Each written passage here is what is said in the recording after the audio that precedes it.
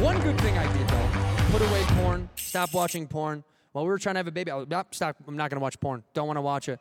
Also, I didn't like it anymore. I got to be honest with you. Porn's gotten out of control. Used to be lighthearted and fun. Now it's all family-oriented for some reason. I don't like that. I remember the first time I saw it, I was scrolling through my feed, and it said, stepdad comes home from work early, finds stepdaughter changing. And I was like, what the fuck is this? Then I saw the thumbnail, and I was like, I'm going to check it out. I want to know. What job does he have? Lets him off at 2 p.m.?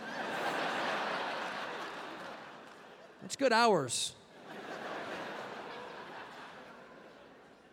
I like that porn just does its own thing all the time, though. I like that porn adheres to no social rules, right? You'll never see a politically correct porn, ever. Ever. And all the things that we say societally, like you're not allowed to say that anymore, we don't say that word anymore. Porn doesn't give a fuck. You'll never see a PC porn. You'll never see a title that says, less than intelligent cis white female gets sexually satisfied by cis African American male. No.